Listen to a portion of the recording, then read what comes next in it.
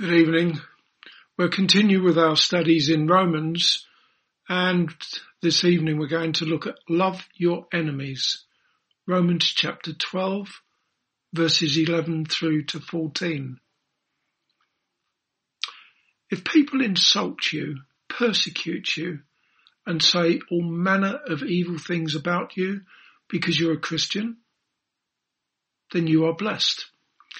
There's an example of that in Acts chapter 5, where the apostles, having just received a beating because they were going around preaching the gospel, they rejoiced because they were counted worthy to suffer shame for the name that is above every name, the Lord Jesus Christ.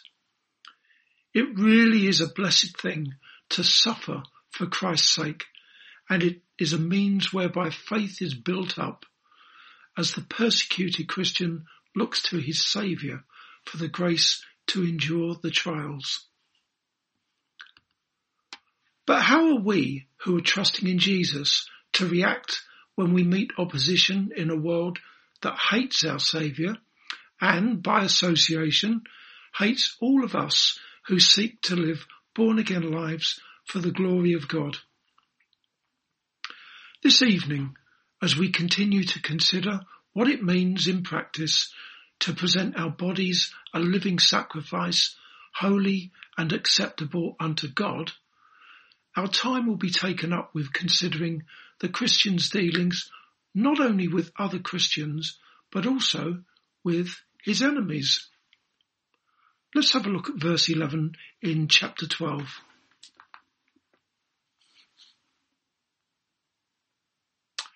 Not slothful in business, fervent in spirit, serving the Lord. Whatever business you do as a Christian, be it in the church or out of it, spiritual or not spiritual, you have no business doing it in a slothful or lazy manner. And that is because ultimately it is the Lord Jesus Christ whom you serve. The Greek word that has been translated business in verse 11 means diligence. If you were to do something on behalf of someone whom you love and you respect, it would not make sense for you to be lazy in that task. How much more is that the case when you are a servant of the Son of God who loved you and who gave himself for you, irrespective of what you are doing, whether it is schoolwork or some menial job or whatever. As a servant and willing slave of the Lord Jesus Christ, you are not to be slothful. You can see something of a person's faith in the level of his effort. For example, in Matthew chapter 25, verse 14 through to 30, Jesus said, "For the kingdom of heaven is as a man travelling into a far country, who called his own servants and delivered unto them his goods. And unto one he gave 5 talents, to another 2, and to another 1, to every man according to his several ability, and straightway took his journey. Then he that had received the 5 talents went and traded with the same, and made them other 5 talents. And likewise, he that had received 2, he also gained other 2. But he that had received 1 went and digged in the earth, and hid his Lord's money. After a long time the Lord of those servants cometh, and reckoneth with them. And so he that had received 5 talents came and brought other 5 talents, saying, Lord, thou deliverest unto me 5 talents. Behold, I have gained beside them 5 talents more. His Lord said unto him, Well done, thou good and faithful servant. Thou hast been faithful over a few things.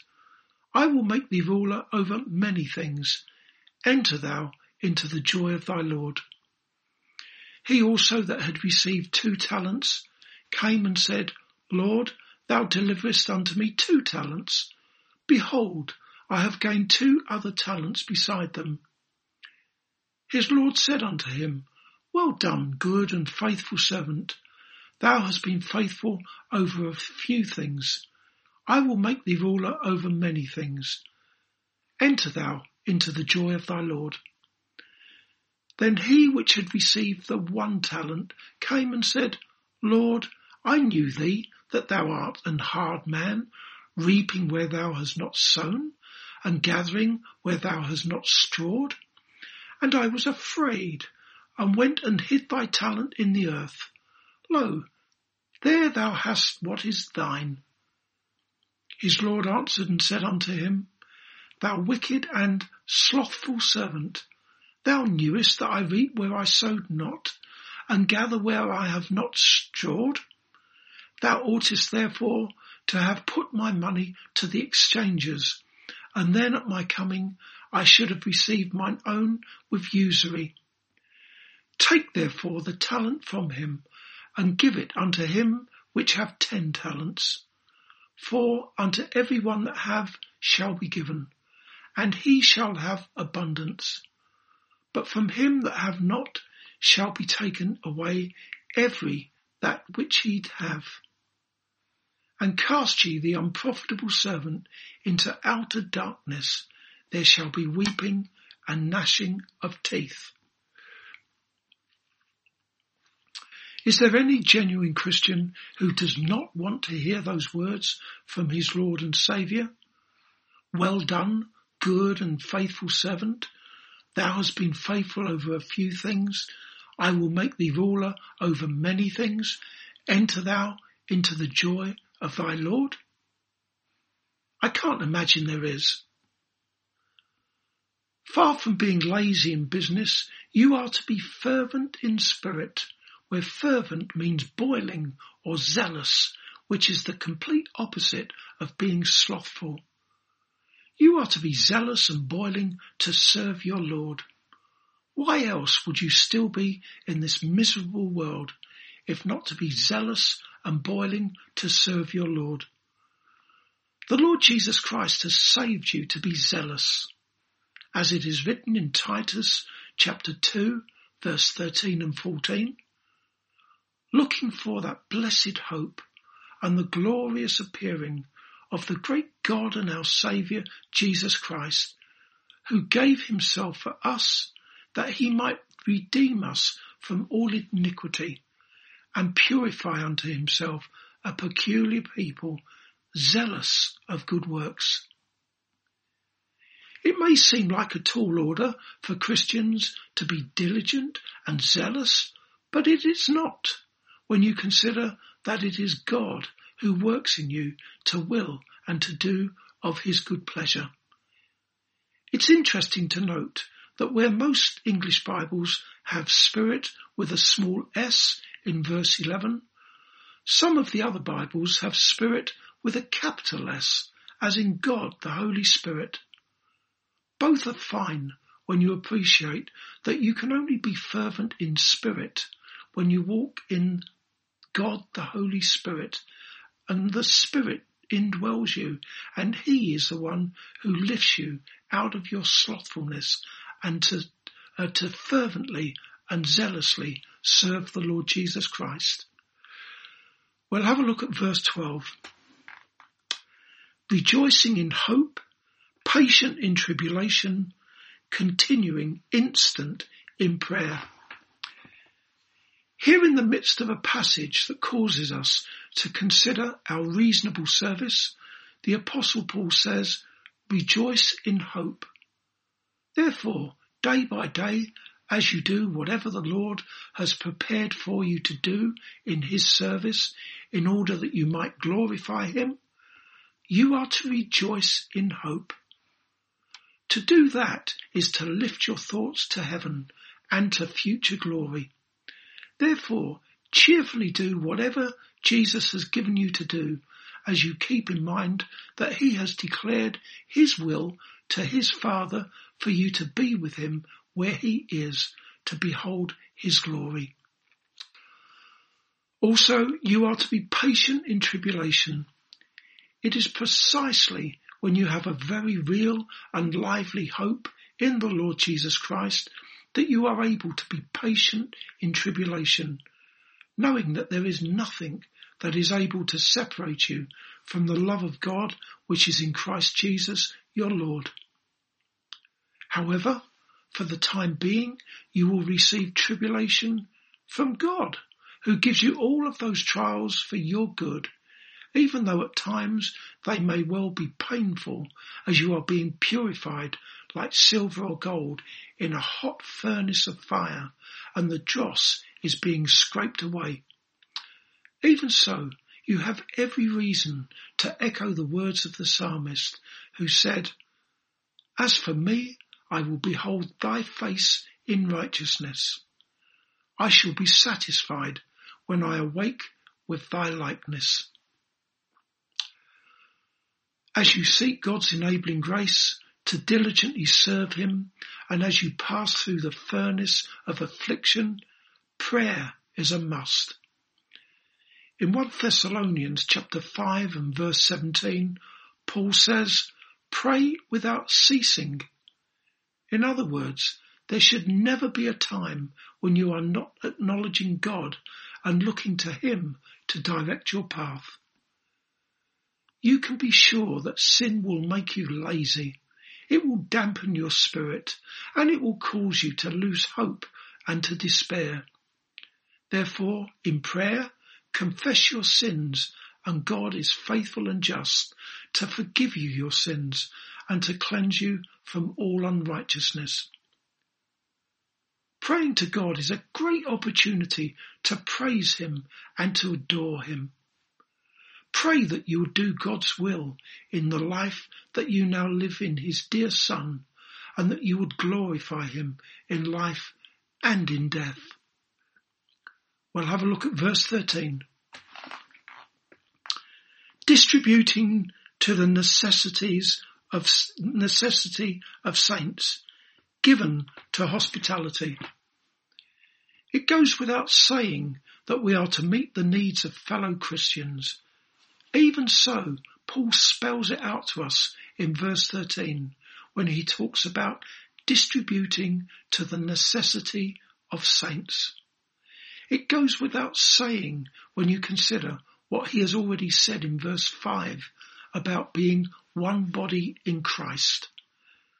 And there are many verses that encourage Christians to distribute to the necessity of the saints, such as in James chapter 2, verse 15 and 16, where James said, "If a brother or sister be naked and destitute of daily food, and one of you say unto them, Depart in peace, be ye warmed and filled, notwithstanding you give them not those things which are needful to the body, what does it profit?"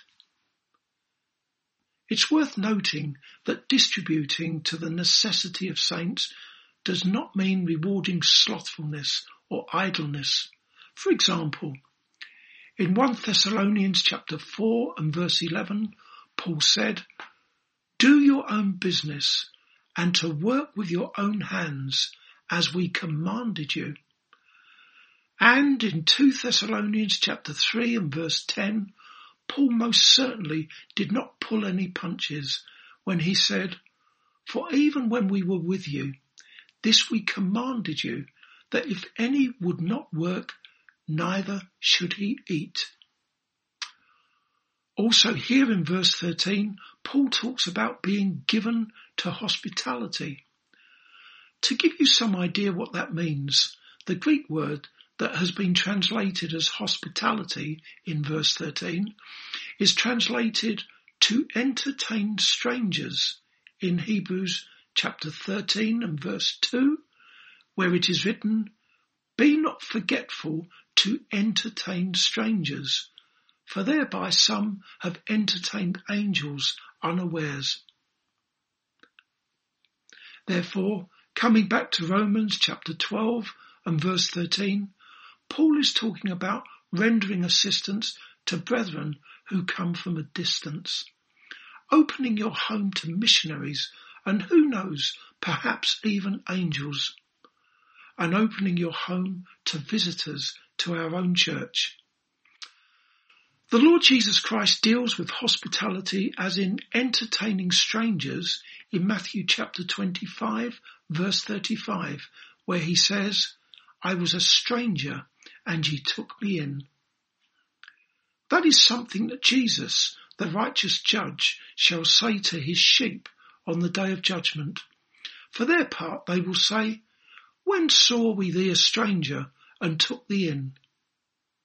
And Jesus will say, "Verily I say unto you, inasmuch as ye have done it unto the least of these my brethren, ye have done it unto me." That takes us back to verse 11, which is about serving the Lord. Perhaps you can see that being given to hospitality or taking in strangers is quite simply something that all true believers do in their Christian service, as unto the Lord. Last of all, we'll look at verse 14. Bless them which persecute you, bless and curse not. The word bless can mean praise, as in blessing God or praising God. However, here in verse 14, to bless them which persecute you means to pray for God's blessing to be upon those who persecute you.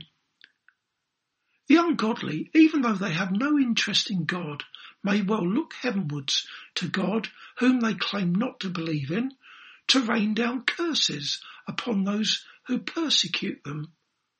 However, you, as a Christian, are to bless your persecutors by praying that God would grant them repentance and faith in the Lord Jesus Christ. Jesus spoke about blessing your enemies in Matthew chapter 5, verse 43 and 44. He said, "Ye have heard that it hath been said, Thou shalt love thy neighbour and hate thine enemy. But I say unto you, love your enemies, bless them that curse you." It's important to understand that blessing them which persecute you does not mean forgiving them. Also, it doesn't mean asking God to reward them for being horrible to you. But it does mean looking to God to forgive them in the same way that God forgave you when you first trusted in Jesus as a repentant sinner. If you have understood what blessing someone means, as in praying for God's blessing to be upon someone, God's salvation blessing to be upon someone, then I trust you can see how ridiculous it is for an unbeliever to say, "Bless you." Maybe you are such a person, someone who is not trusting in Jesus as your saviour from sin, yet those words, "bless you," roll out of your unsanctified mouth from time to time. If that is you, you are in no position to seek God's blessing upon anyone. In fact, if you do not believe in the Lord Jesus Christ, the curse of God and his holy and righteous anger are upon you. Therefore, repent, believe the gospel, and may God bless you with every spiritual blessing in heavenly places in his dear Son, the Lord Jesus Christ. Amen.